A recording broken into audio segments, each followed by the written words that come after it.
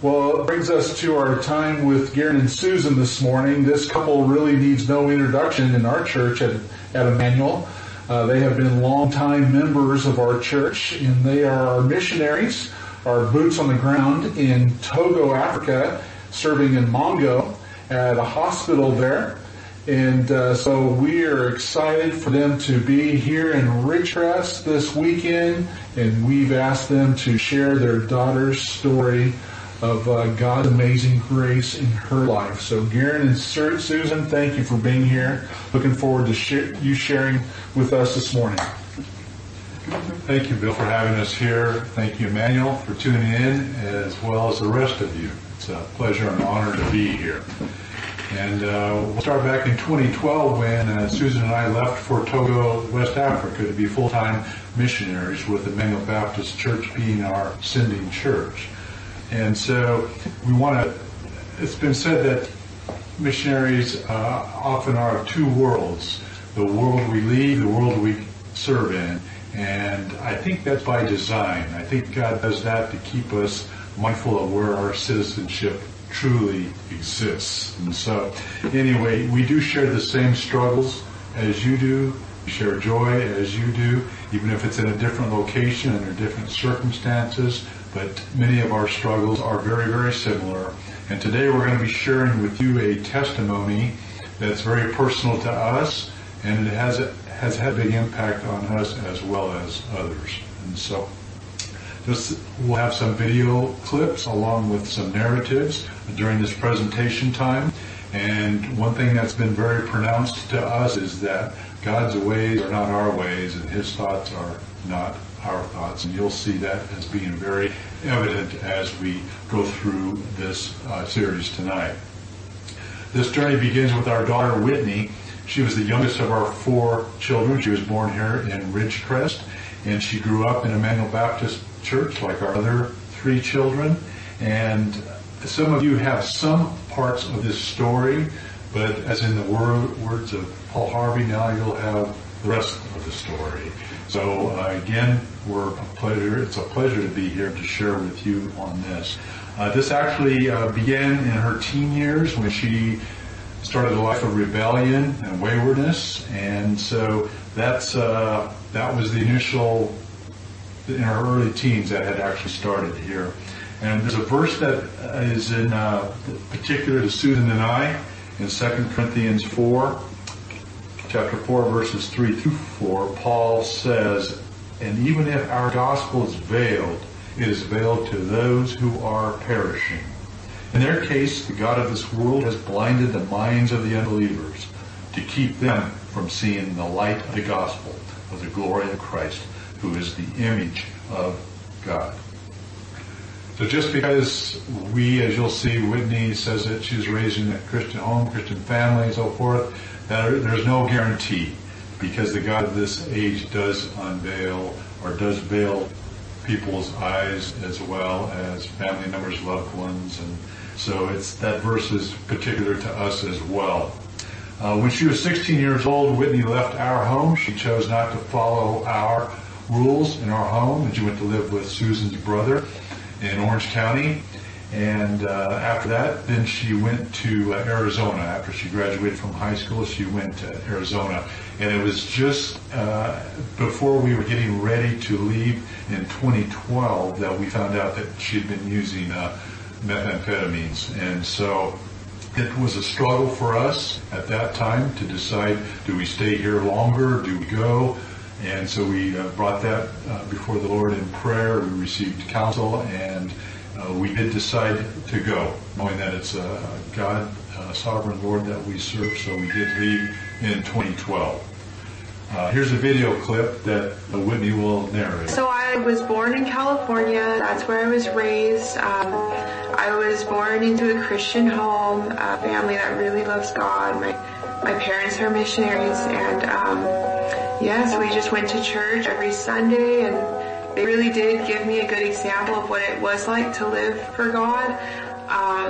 But all growing up, I never believed in God. I thought the people I was around, like in the church, so involved in the church, they were all kind of just brainwashed. Like, what are they? Everyone's so obsessed about. I really rejected God. There was pride there. I was rebellious and did not care about God, basically. Or I don't really even think I believed He existed. I did have resentment though, because I remember it's like, why are my parents so obsessed about this? Like, I remember my mom would be looking at a sunset and it would be really pretty, and she's like, oh, isn't our God so great? Like, and when I looked at it, I literally just saw a sunset and nothing ever clicked. And I was like, why does my mom always relate everything back to God? Oh, that's because God did this, God did. And I kind of just resented that and didn't want anything to do with it. When I was about 18, my parents moved out of the country to live in Togo, Africa. The full-time missionaries. I actually started smoking meth and doing some really bad drugs, hanging out with really bad people and really far from God. And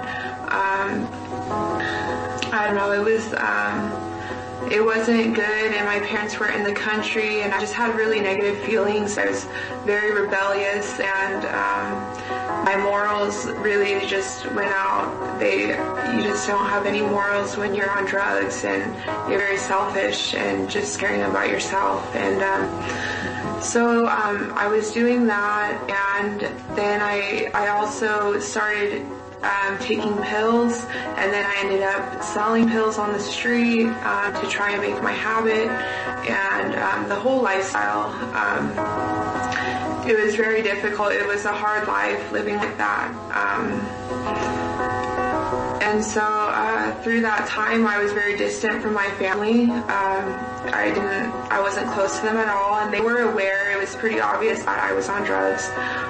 They were aware of what was going on, and my parents always said, we will come back to the States, Whitney. If you need our help right now, we will come back. And I told them, I always said, no, I'm going to be okay. Like, don't worry about me, I'll be okay.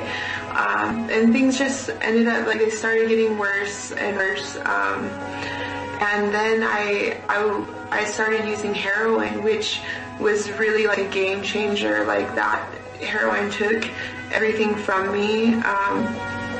It will take your entire life. Like, the high is such a stronghold. Like, you don't care about anyone's feelings. You don't care about anything but your high and how to get it. And so I started using heroin, and that's when things really started going really, really bad. I lost the place I was renting out, the room in California, and I started living out of my car with my boyfriend. I did that for about 6 months, just lived out of my car, and just really just consumed by the drugs and the life of it. And then from there, I was living near my grandma and my uncle. They were aware that I was on heroin. They reached out to a rehab called Teen Challenge, and that rehab was really, that was a start of this journey with God. Because I remember being in the rehab the first day, and I was so sick coming off heroin. And I looked up, and I seen all these women that were ex-drug addicts, alcoholics. You can just tell that time was on them, that they've been through a lot. And I just remember laying there looking at them, and they were all so joyful and like loving on each other. And I've never seen that before, especially with the drug addict, world. Like, you don't see people loving on each other and so happy, so joyful. And that moment I knew, I was like, wow, God is real. Like, it was so evident to me by what I was seeing. And so that was the point when I realized God was real. I ended up leaving the rehab, becoming homeless in that county. I didn't have my car anymore. So I met a meth dealer and slept at his place. And I went to another Teen Challenge, did the same thing, went there, left the rehab, slept outside, slept with dealers. Like, it was just really a really bad situation, and my mom not knowing, like she said that she would just prepare herself for a call, like that when he died or something. Like it's very heartbreaking, and what drugs will do to a family. They were always so worried about me, and so my dad's friend from our church, from our hometown, reached out to me, and he said, Whitney, we can get you into the Salvation Army rehab in Lodi, which was like 6 hours north of where I was at. And at this point, I was kind of like, okay, I'm ready to start this new life. And so I said, okay, I will get on the Greyhound bus. I will travel down to Lodi and go to the Salvation Army rehab. And I got on the bus, and the first stop we made was in McDonald's. And I went into McDonald's, and I was in the bathroom for a while. And when I walked out, the Greyhound bus had left me, and it had all my stuff. They had my suitcase. All I had was my purse. So the Greyhound bus left me, and I was like freaking out, like what am I doing? I'm now in another place I don't know, and I don't have anything now. I did have my phone, and I didn't have anything. And so I walked to the nearest Walmart, and in my mind I was like, I just need to get to Lodi. I need to get to that rehab. And I walked to Walmart, and I was going to ask someone for a ride to hitchhike basically to where I needed to go, or to catch up with the Greyhound bus. So the first man I asked, his name was Randy, and he was an older man, and I just asked him, will you, I'm in a really bad situation, the Greyhound bus just left me, I'm trying to get to a rehab, can you please help me? And I remember he just like looked at his phone, and he was just like, well, okay, I'll help you, I'll take you, let me just call my wife and tell her. And so he did, and we started driving down, and he drove me 3 hours south, and all he could talk about was Jesus. And he just kept talking about Jesus and how his family, his kids are now grown, they're serving in the church, they're doing this, and I'm just like sitting there like, okay, like this guy keeps, and I told him, I was like, you know, it's crazy, my parents are actually missionaries in Africa. And he's like, wow, that's really amazing. And he just really had a heart for God.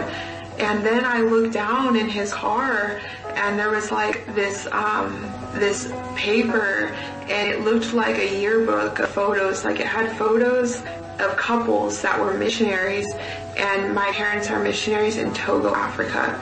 And there was a couple that my parents knew, and it was the couple, and their picture was there.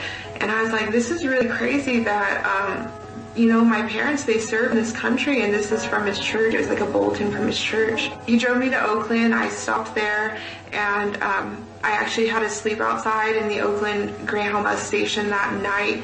And then I was going to get to San Francisco to get to the rehab. And at this time, you know, I'm still very much on drugs. Like, you know, I did find my luggage. It was in the Oakland station. So this man drove all the way back home. Such a blessing from God. You know, God protected me through so many avenues, and just getting to the rehab, his hand was in it all. So in 2018, things took a real turn when we had found out that he was using heroin, and we were in Togo and she was here, and so we struggled with what we should do. We knew the opioid crisis, hadn't realized how much it had grown, but it was considerable, and so was our daughter going to be another statistic. So we struggled. Do we stay in Togo with a team I'm the team lead for 45 missionaries and 45 kids. We have a lot of responsibilities there. Do we stay in Togo knowing this, or do we come back to the States and leave our team in Togo? And so it was a really difficult time for us, one of the most difficult. Out of sensitivity and respect for Whitney, we didn't share the specifics with our team at that time, although they did know of her past problems. We had prodigal prayer nights where we would pray for those in our families that were prodigals. And so they were aware of the higher level details, but not the specifics. So then through much prayer and really sensing God's leading in this, we said we are going to stay here in Togo. And, you know, whatever we're going to do we need to stay here and we're going to trust God in this. Another verse that's very specific to us is in 2 Corinthians 4:16 through 18. Paul says, "So we do not lose heart. Though our outer self is wasting away, our inner self is being renewed day by day. For this light momentary affliction is preparing for us an eternal weight of glory beyond all comparison. As we look not to the things that are seen, but to the things that are unseen. For the things that are seen are temporary, but the things that are unseen are eternal." And it's always amazing to me how God can bring out those verses at times when we need them so very much. And so this is one of those that spoke to us in so many ways. You heard Whitney mention my friend Fred from our home church. Fred and his wife Ann flew up to Eureka, where Whitney was on the streets, and found her. And how he found her amongst all of the homeless, and there are many, many homeless in Eureka, but he did. I'm thinking as part of his military background with search and rescue missions, because he did find her, and they had a frank discussion with her and said that, Whitney, this is not going to end well for you. And she said, "I know that. I can't do anything about it. I'm hurting my parents, but I'm so hooked." And so Fred had gotten her enrolled into the Lodi Salvation Army. There was a problem with that, though, as Whitney was on the bus heading to Lodi, 6 hours south of Eureka. The Salvation Army at that time said, "We can't accept Whitney because she had walked out of a teen challenge and she wasn't clean yet. She wasn't off of drugs to order the Salvation Army." So Fred, in real-time action, quickly found a place in San Francisco, which is another God story in itself, because he was on the phone with the person at the rehab in San Francisco. A bed had just opened up by someone overhearing the conversation, said, "Oh, we could take somebody." And apparently the person at the rehab said this has never happened in his entire career at that rehab. So God was in that detail too. And that's why Whitney had to get to Oakland, San Francisco. She was at that Walmart where she walked up to the older man named Randy, who I had been able to get in touch with. He has a church up in Ukiah, and we are slated to speak up there in May.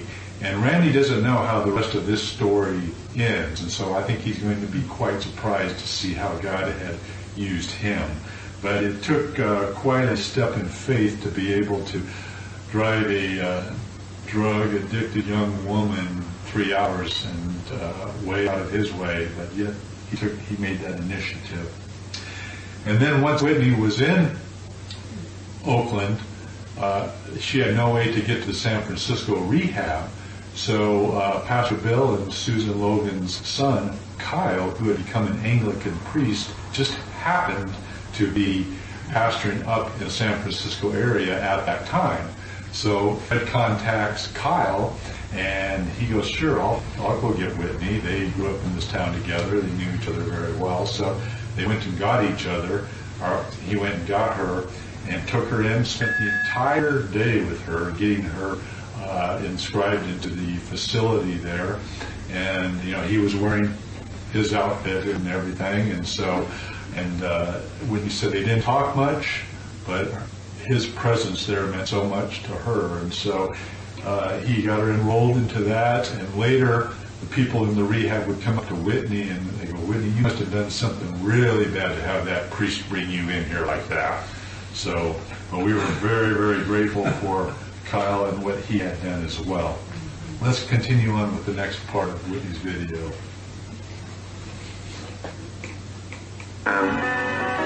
So I got into the San Francisco rehab, and things were going better, and I was like, okay, this is for real this time.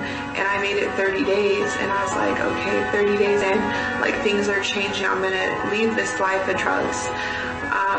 And then about 5 to 6 weeks into the rehab, I I had a feeling I may have been pregnant.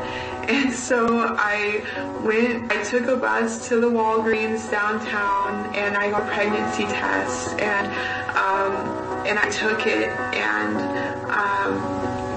I took the pregnancy test in the Starbucks bathroom, and I was with my friend Billy from the rehab, and I took it, and I was so scared, and I came outside, and it said that I was pregnant, and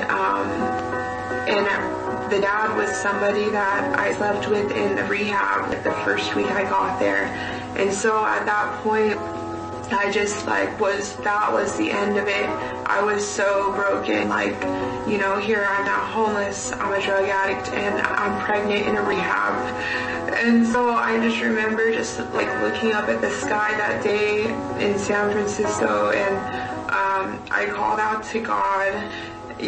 From the depth of my soul, I truly called out to him, I felt like I believed him, and I said, God, I need help, I cannot do this any longer, this is the end of it, and I had so much fear, and I heard very, clearly in my heart that he said, Whitney, come with me, you never have to return back to this life again.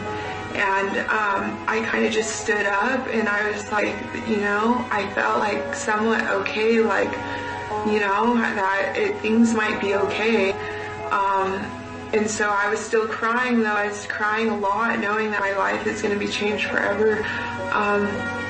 So I went back to the rehab, and I told them that I was pregnant, and they transferred me to a women's rehab with pregnant women and kids.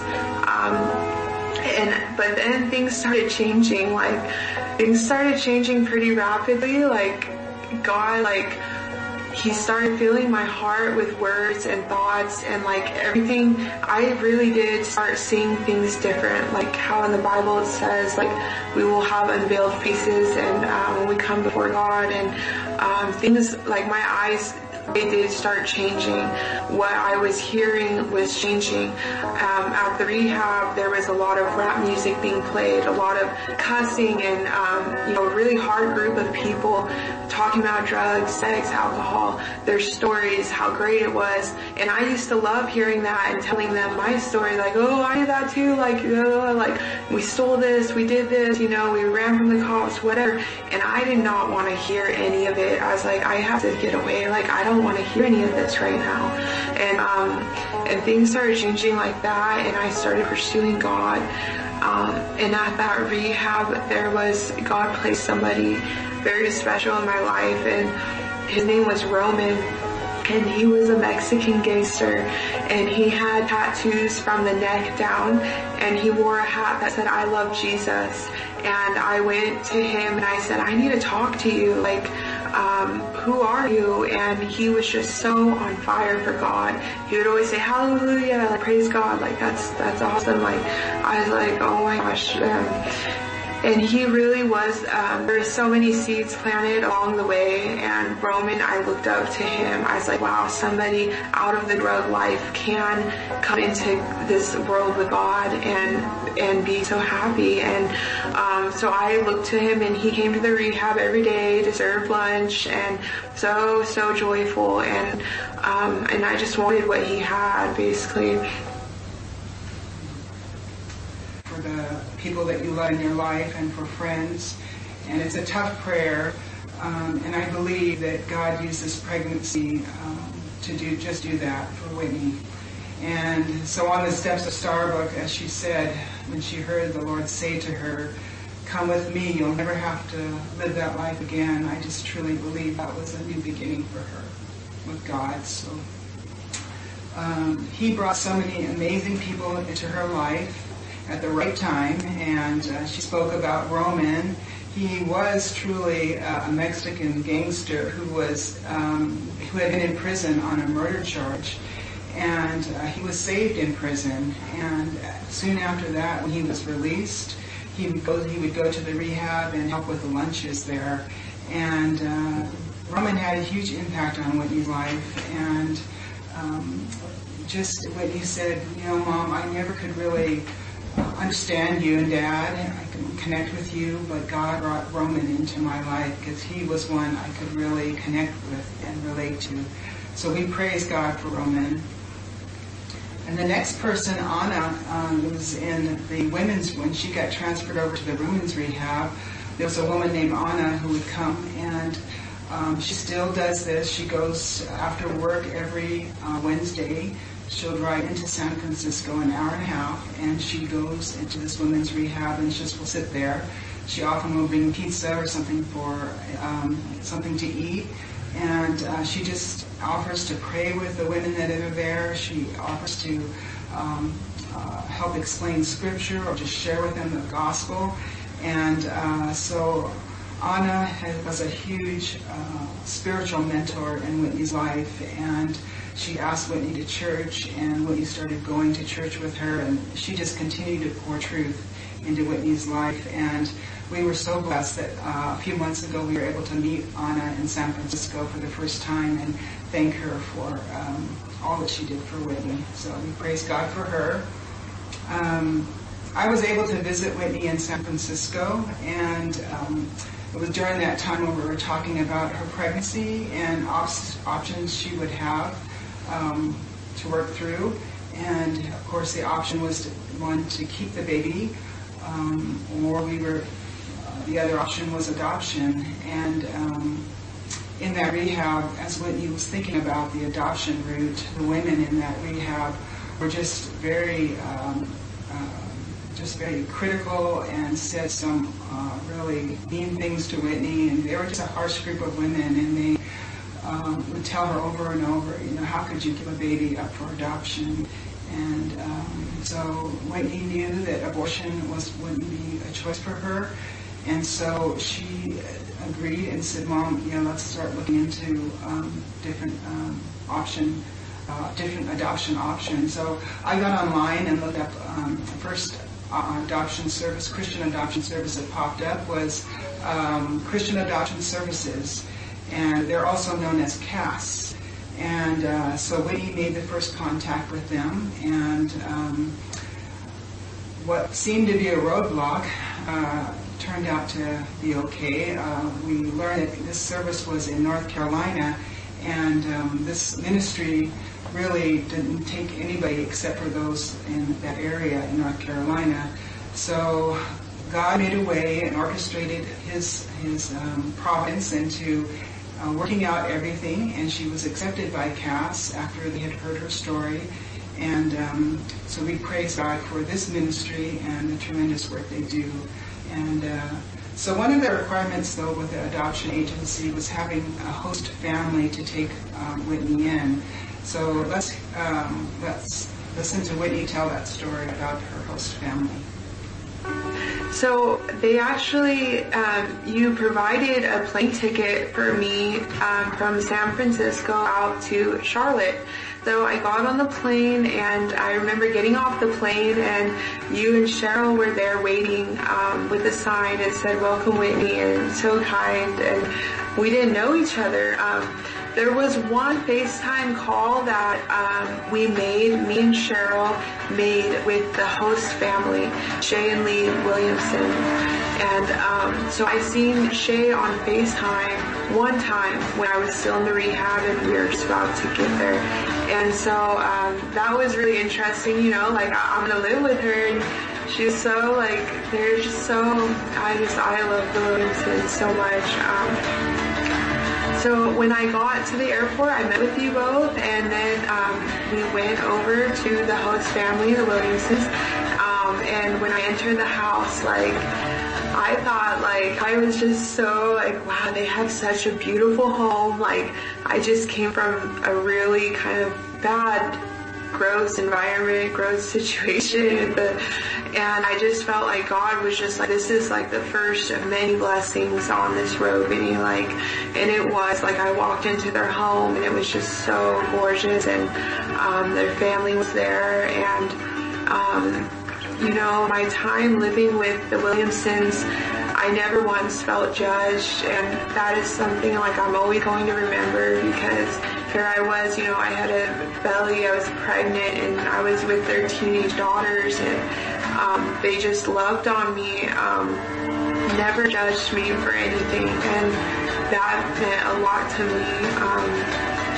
We did so many things together. I always went to church with them, and they just really, they just like enveloped me in their community at church. I met so many friends through it, and it was really a wonderful experience living with them. Like, Shay and Lee are the best people I could have, like, God just delivered me right into that home, and they were the best family I could have ever lived with at that time or any time. Like, I always have a home there. They always welcome me back, and we stay in touch, and I just love them so much.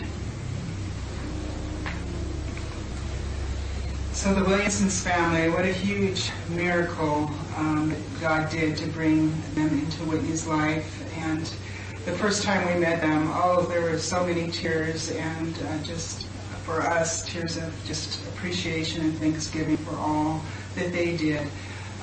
But Shay had her own testimony and her own experience and encounter with God through this. And before this decision was made, she went on a mission trip with her daughter to Mexico. And she just felt God moving her and saying, Shay, I really want your faith to grow. Your faith is just, you have such little faith, and I really want to do something in your life that will change your life in regards to that. And you just have a toe in the water. And she just said, I knew God was saying to me that I'm going to do something great in your life, so you get ready for this, and I want to grow your faith, and I want you to be like Moses and step into the water.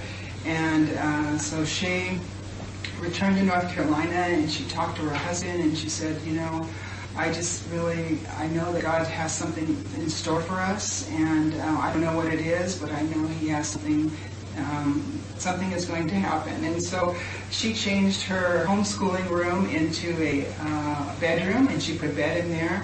She had no idea why, but she just sensed this was what God needed her to do. And a week or so later, she went to church, and one of her pastors approached her, and he started to talk to her about Whitney's story and what need that they had for a host family. And she said before he barely could even finish, she was already saying, that is exactly what God wants me to do. And yes, we will do that. So, of course, she checked with Lee, her husband, and they both agreed, and they just loved Whitney so much. And 2 weeks later, Whitney was on a plane to go live with the Williamsons family. So we love them so much, as Whitney said, and just thank God for them in our lives and in Whitney's life. So now we're going to hear about Whitney, and she'll tell about the adopted couple and how she chose them. So I remember you came over and you brought me, I believe it was 4 books of families I could choose, and all the books were so nice. These loving families, man and wife, and we looked through them.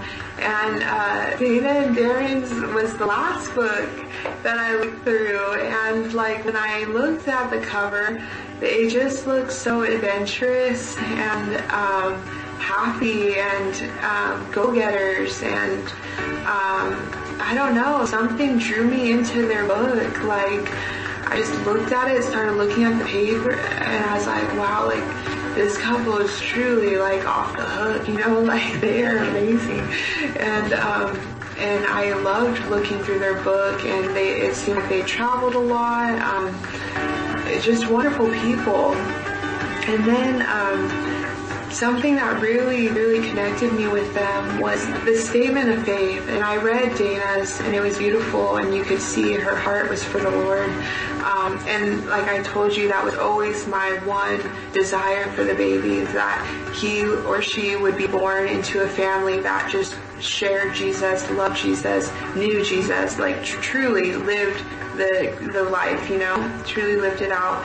And I could see that with Dana's writing. And I read Darren's, and he said something like really profound, saying, like it said, how is God using you now in life?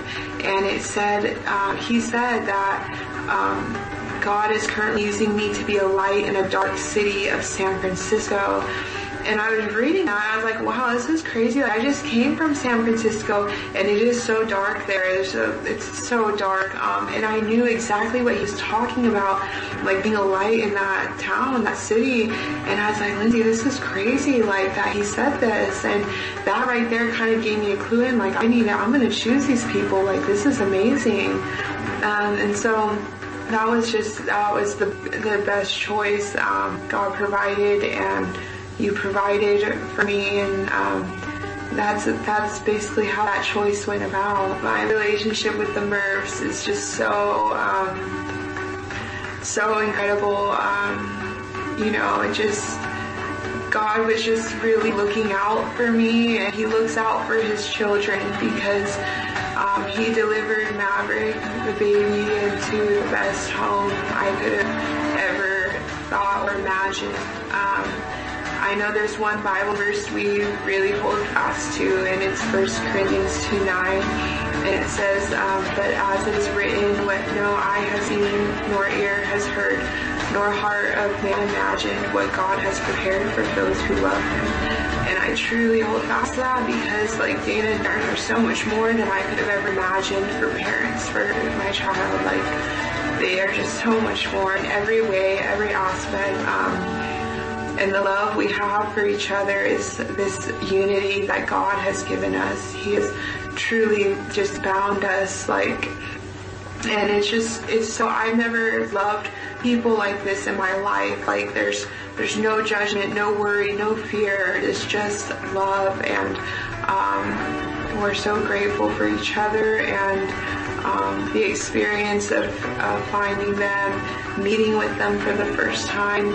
I remember sitting there, and it was on Halloween, and we were at a park, and I knew so much that this was the couple. Like, I was sitting, and I remember Darren was to my left, and Dana was to my right, and you just feel the Holy Spirit like connecting you in ways. It's so supernatural, and I was connected with them from the day one.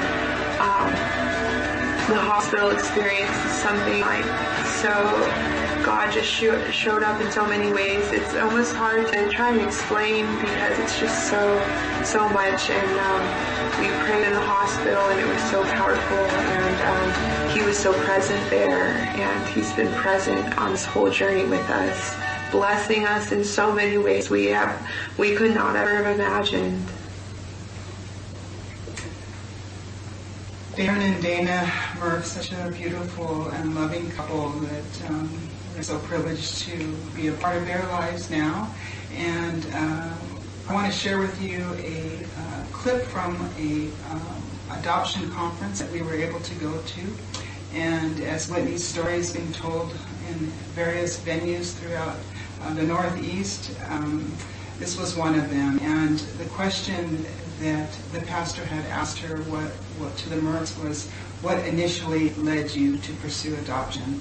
And so let's listen to how Darren and Dana respond. Parents, be the parents of our child. What initially led? So God had a plan, but this all started somewhere in Bath, North Carolina, right? A long way away, where God was working in y'all's hearts even while all this was happening. So share with the folks what led you to pursue adoption, just to start. It's been in the works for a long time, but there was one singular week in May of last year where 3 of us had an encounter with God, undeniable encounter with God. So I'll share the first 2, and then I'll hand it to Dana for the third. I was 3,000 miles away from home, conveniently in a small town called San Francisco. And everything that could go wrong at work was going wrong. And it kind of had been for the past 18 months. So I was employed in San Francisco. I went out there once a month to work with colleagues. And it was a struggle. I feel like I bottled up a lot of sunshine and Jesus for the 3 weeks that I was here in North Carolina. And then took it to San Francisco and tried to spread it as far and wide as I could. And by the time I stepped on the plane to come back on Friday, I was just gassed. It's like all I could do to get back through the door. And I later learned that God had me in that for a reason. And I'm walking to work, walking to the office one morning, and I'm consumed with me. I'm thinking, how am I going to fix this? What's going to come of that? And me. And it just pierced my conscience. I heard, clear as day, wouldn't it be cool if you had a son? Wouldn't it be cool if you had a son? And I laughed out loud for two reasons. One, it was absurd. And to Shay's point, it was like almost insulting. Like, I got bigger things to figure out right now than whatever that means. But I was just wrecked and fixated on it. And it wouldn't leave me. So I went to the office and managed to get through the week. But in the office, big giant pane of glass. And looking down, I did this every week for every month that I was there for about 18 months. Through that window, there's a Starbucks. And went there all the time. And what I didn't know at the time, but later learned, the same week, Whitney was on the steps and had an encounter with God, and he told her, you don't have to live that life anymore. And I came home from that week, and I thought, man, this is going to be a weird conversation with Dana. It's like I got a good news, bad news situation. Everything's falling apart at work, but I really feel like God has something for us on adoption. And then the third thing where God just confirmed and confirmed, I'll let Dana share that. Thank you. Yes, for a long time God had placed on my heart adoption, and we knew that was how we were supposed to grow our family, but we hadn't started the process. We were like Darren said, I guess, kind of together a little bit more selfish, kind of pursuing careers and that kind of thing.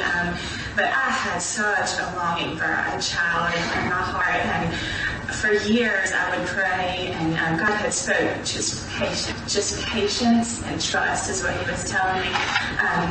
He kept pointing me to Isaiah 54, and it was about that, there will be more children for the desolate woman than them who has had a husband. Sing for joy and expand your tent. And that is what He kept telling me is to do things. But anyway, so for years I would pray, and Darren wasn't on the same page. I love him to pieces, but he was not. He wasn't ready to be a dad, and I see now that it was all God's perfect timing. But God, I didn't know this, that God had spoke to Darren, but that same week I was just in my kitchen, and I heard God say, you are with child. And I knew, and the interpretation also came to me immediately, that there was a birth mother with our child pregnant right then, at the same time that He had spoke to me. And I called my faithful prayer warrior sister-in-law and said, please pray with me for courage. I feel like God is telling me to step out in faith and bring this up to Darren, and like it's times of the essence. We have to go through this adoption process quickly, and he's not even on the same page. What am I going to do? Lo and behold, he flies back from California. I didn't have to bring it up to him. I said, I feel like God's called us to adoption, and that is just, it's just the most, it was just the most amazing day. And we found out later that was that same week that Whitney was on the steps of the Starbucks across from his office when she heard from God that God was calling her to place her child for adoption. So it was just amazing. And I'll just add one more thing to that. People, once we had that conversation, it was like, all right, we need to press God. Like, despite all logic, we got to do this. And people have asked me, how did you know you wanted to adopt? Like, how are you ever ready? And the honest truth is that made me 1% ready. All of that only got me from 0 to 1. But I'm here to tell you, we serve the King of the universe. He doesn't need perfection. He doesn't need 100% if you ain't got it. He took 1% and walked it all the rest of the way. And I will say quickly that as all of this was happening, Cass was doing all of this work behind the scenes, and none of it would have come together. You know, we showed up at the office, and we were taking one step. Like, this was a little bit of risk for the King of the universe, and he honored that. But it wouldn't have happened without Cass and Cheryl being there and taking that call. And the difference is, Whitney's not a number to Cass. Whitney is a daughter of the King. And Cass treats their birth mothers like that, and that's a big deal. And so while we were taking the 1% step there, they were preparing hearts and minds on this side.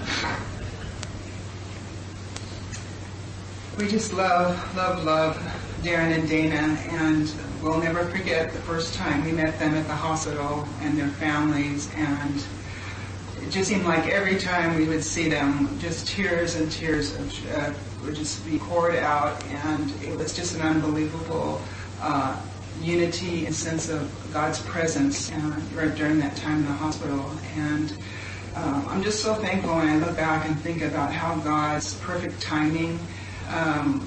I arrived to North Carolina like a couple days before, from Togo, a couple days before her due date, and I was just praying that she wouldn't deliver before I got there. And so again, God just made it all happen, and so I was just so thankful to be there with her during that time, and it was a true gift as an OB nurse and her mom. It was a really special time for both of us, really.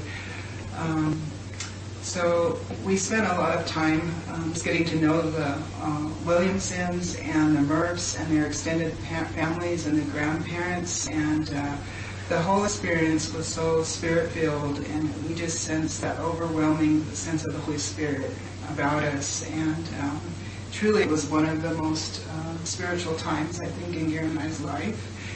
Times we'll never forget that. We'll never forget that time at the hospital. And just so thankful for that. Next slide. Susan did mention that the Murphs and their extended family, all of the grandparents, everybody was there, brothers and sisters and so forth. And we walk into the room and they'd be crying, and it's really not unusual for me to walk into a room and have people cry. That happens regularly. But this was different, and we have a special relationship with that family, and we're truly blessed because of that.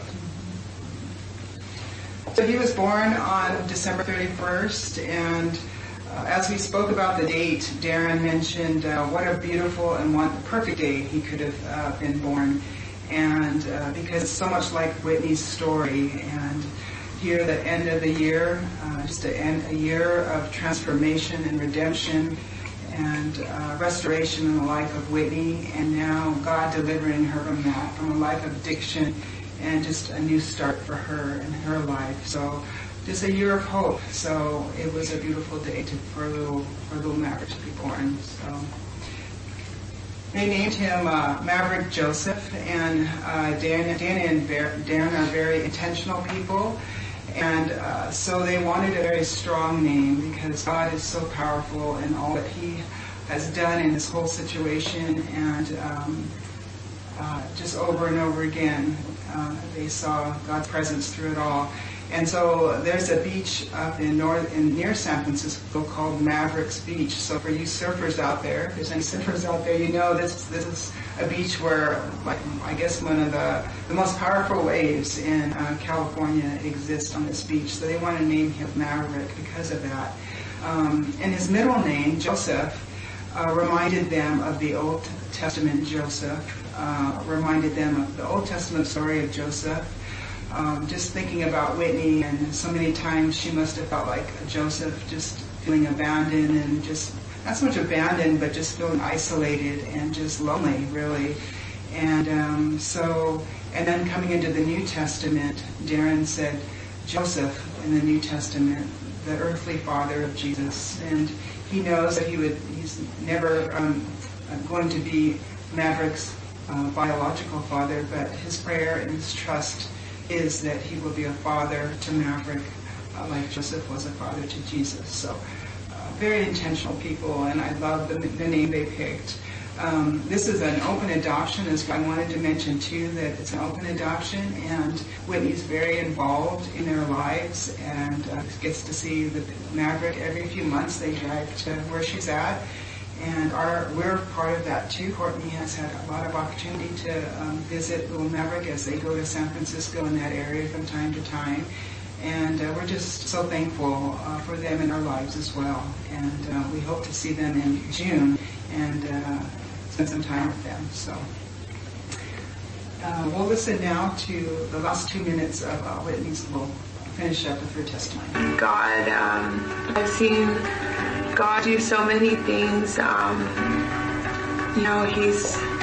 He's such a good God, and He pursued my heart when I was not righteous. I was so a terrible person, careless, selfish, no morals, so dirty, and He pursued my heart, and He made a way when I thought there was no way. I remember sitting there there's no way, this is the end of it, and it really wasn't. It was just the beginning, and He's made a way for new life, a redeemed life, restored.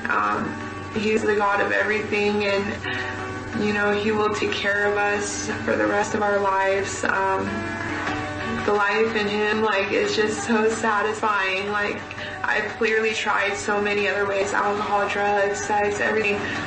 God is the way, and I know this, and I want to tell people this, because He's the only one that satisfies, and He's been in work with the adoption agency, with Dana and Darren, my life, the Williamsons. His hand has been in all of this, just really orchestrating all of it and showing His love for us, His steadfast love that won't ever go away. And it's just really, it's remarkable, and I'm just so grateful to be a part of it. So we've been asked a lot about how Whitney is doing today, and soon after her birth, we moved her to Lynchburg, Virginia, and she lives near her sister Chelsea there. And we got her enrolled in some college classes, and just this last semester, she was so excited that she was accepted into Liberty University School of Nursing, and that was an impossibility, really. We thought there was just no way Whitney would be able to be accepted there, but we're praising God. He made another way for her. And so she's thriving there. She's involved with Cru, Campus Crusade for Christ, and she's just highly energetic about sharing her faith and the gospel and her story. She is just sold out for Jesus these days, and she just her whole life has been transformed and through the power of the Holy Spirit, and we're praising God for that. And she's had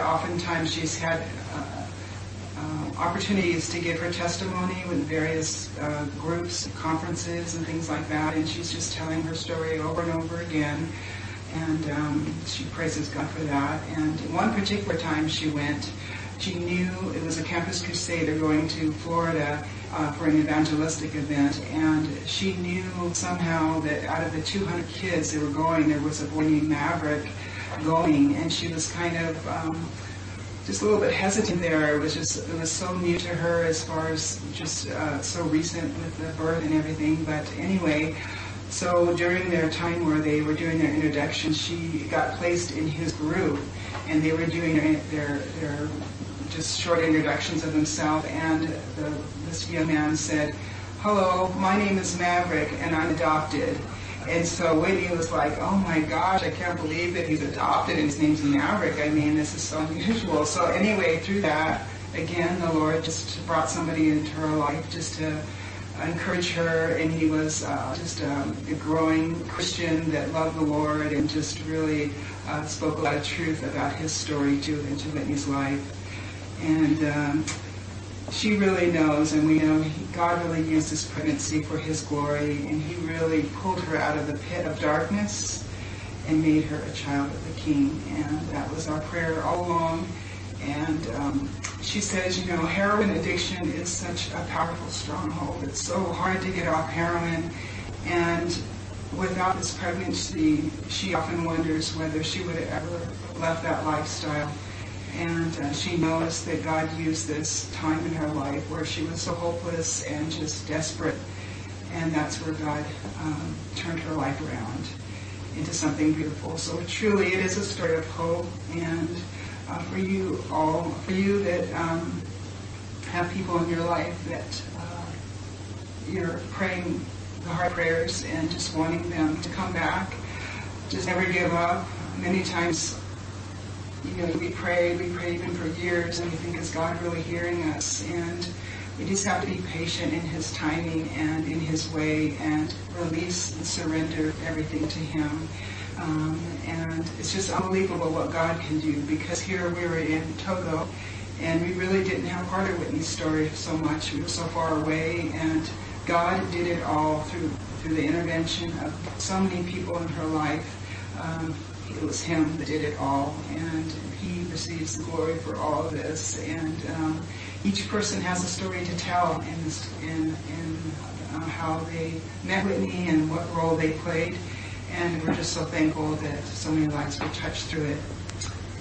So I just want to encourage you, for whatever you're facing now in your life, if it's a situation that seems like there's no way out or you're feeling hopeless, just remember how God is so present and He hears our prayers. He loves us so much, and He loves those that you love. And so never give up praying, and He will always go after that one. He will leave the 99 and go after the one, just to keep trusting Him completely, never give up. And that's what He taught us through this journey. And we're praising God for we be a part of this. So we wanted to just close with a 2-minute clip that Dana and Darren put together for us, and it was a celebration of Maverick's first birthday this past December.